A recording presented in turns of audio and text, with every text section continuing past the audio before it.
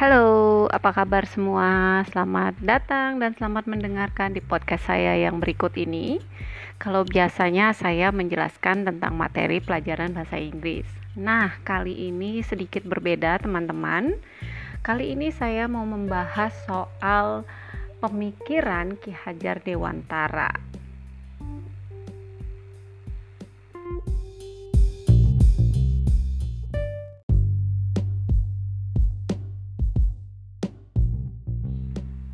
Sebelum kita mulai, mari kita mengenal dulu siapa Ki Hajar Dewantara.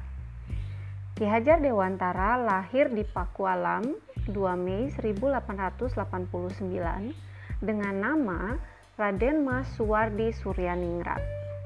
Nah, beliau adalah pendiri perguruan taman siswa yang merupakan awal berdirinya pendidikan di Indonesia. Sehingga tanggal 2 Mei diperingati sebagai Hari Pendidikan Indonesia.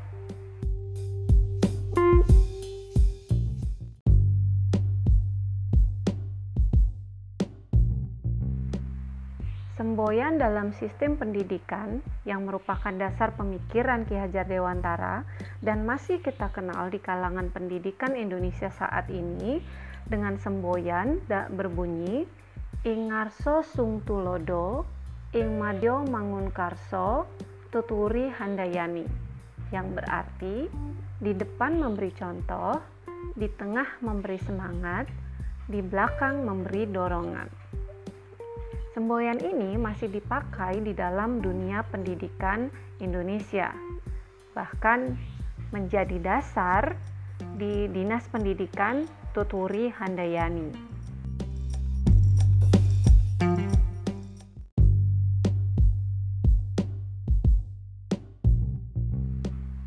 Dasar pemikiran lain dari Ki Hajar Dewantara adalah adanya kodrat alam dan kodrat zaman dalam pendidikan. Artinya, di dalam pendidikan, seorang pendidik harus memperhatikan unsur kodrat alam dan kodrat zaman dari peserta didik. Kodrat alam berarti sifat dan bentuk di lingkungan di mana anak itu berada.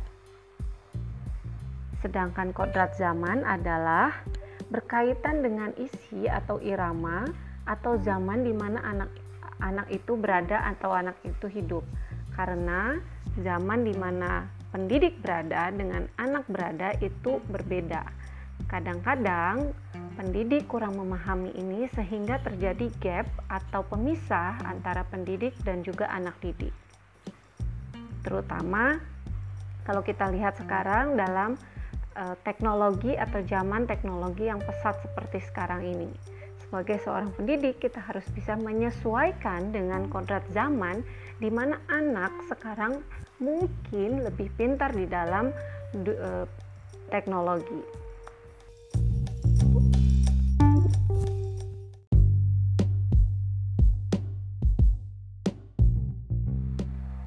Selain itu, Ki Hajar Dewantara juga menekankan pada pengenalan atau pemahaman budi pekerti atau watak atau karakter.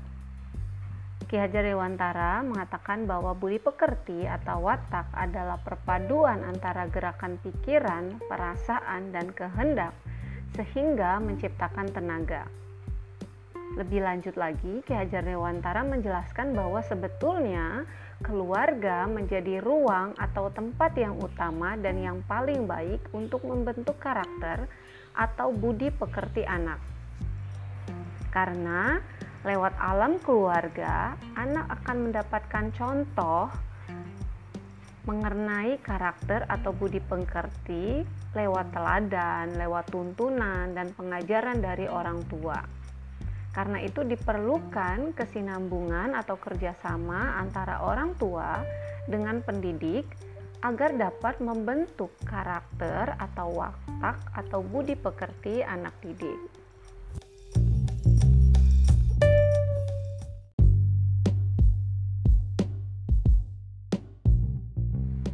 Selanjutnya, Ki Hajar Dewantara juga menjelaskan bahwa pendidikan adalah persemaian benih-benih kebudayaan masyarakat.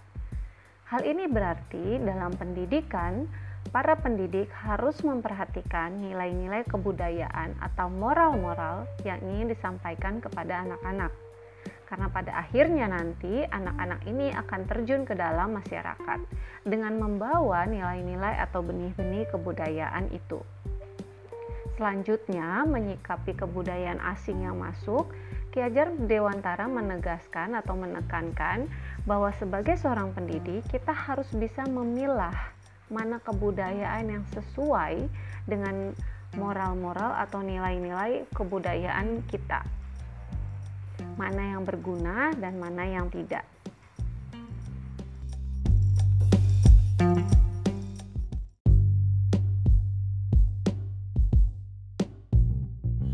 Selanjutnya bisa dikatakan pendidikan bisa diartikan sebagai tuntunan dalam hidup untuk tumbuhnya anak-anak. Dengan tujuan agar anak-anak dapat mencapai kebahagiaan yang setinggi-tingginya sebagai manusia dan sebagai anggota masyarakat.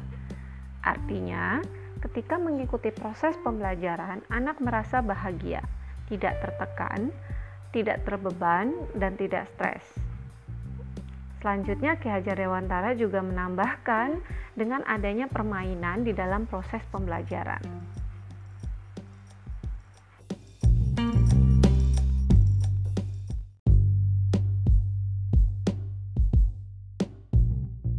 Nah, itu tadi pemikiran-pemikiran dari Ki Hajar Dewantara yang mungkin kita baru dengar atau mungkin baru tahu kali ini. Oke, baiklah. Selanjutnya ada beberapa pertanyaan yang mungkin akan saya jawab untuk merefleksikan pembelajaran kali ini.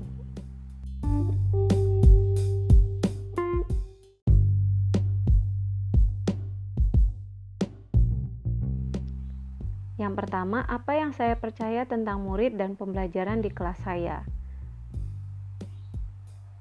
Awalnya saya percaya bahwa murid ketika mereka masuk ke dalam kelas itu untuk mencari atau mendapatkan ilmu pengetahuan yang baru.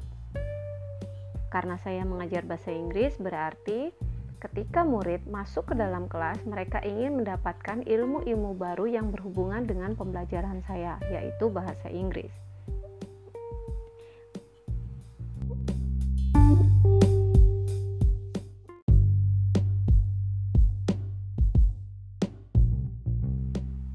Biasanya di dalam pembelajaran saya menggunakan game atau permainan.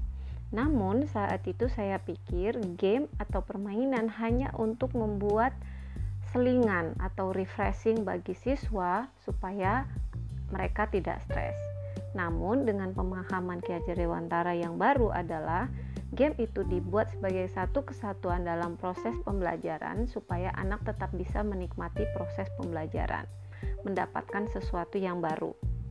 Selanjutnya, mengenai pembelajaran budi pekerti atau karakter. Ketika mengajar, ketika memberikan materi pembelajaran, kita harus bisa menambahkan nilai-nilai budi pekerti atau karakter kepada siswa. Dan juga mengingatkan mengenai budaya-budaya lokal atau mungkin budaya-budaya yang tidak sesuai dengan kebudayaan kita sebagai bangsa Indonesia.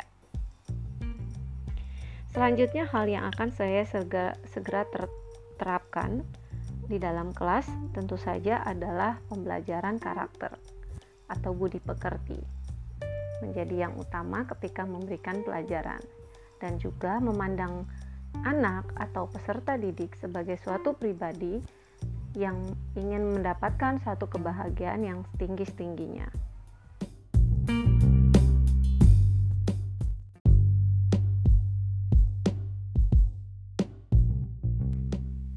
Oke, itu tadi mengenai pemikiran-pemikiran Ki Hajar Dewantara dan konsep-konsep pendidikan. Materi podcast kali ini sedikit berbeda dengan yang sebelumnya, kalau biasanya kita belajar mengenai bahasa Inggris. Nah, sebentar lagi kita akan memperingati Hari Pendidikan Indonesia tanggal 2 Mei. Semoga ini bisa menjadi pengantar buat kita semua. Selamat mendengarkan.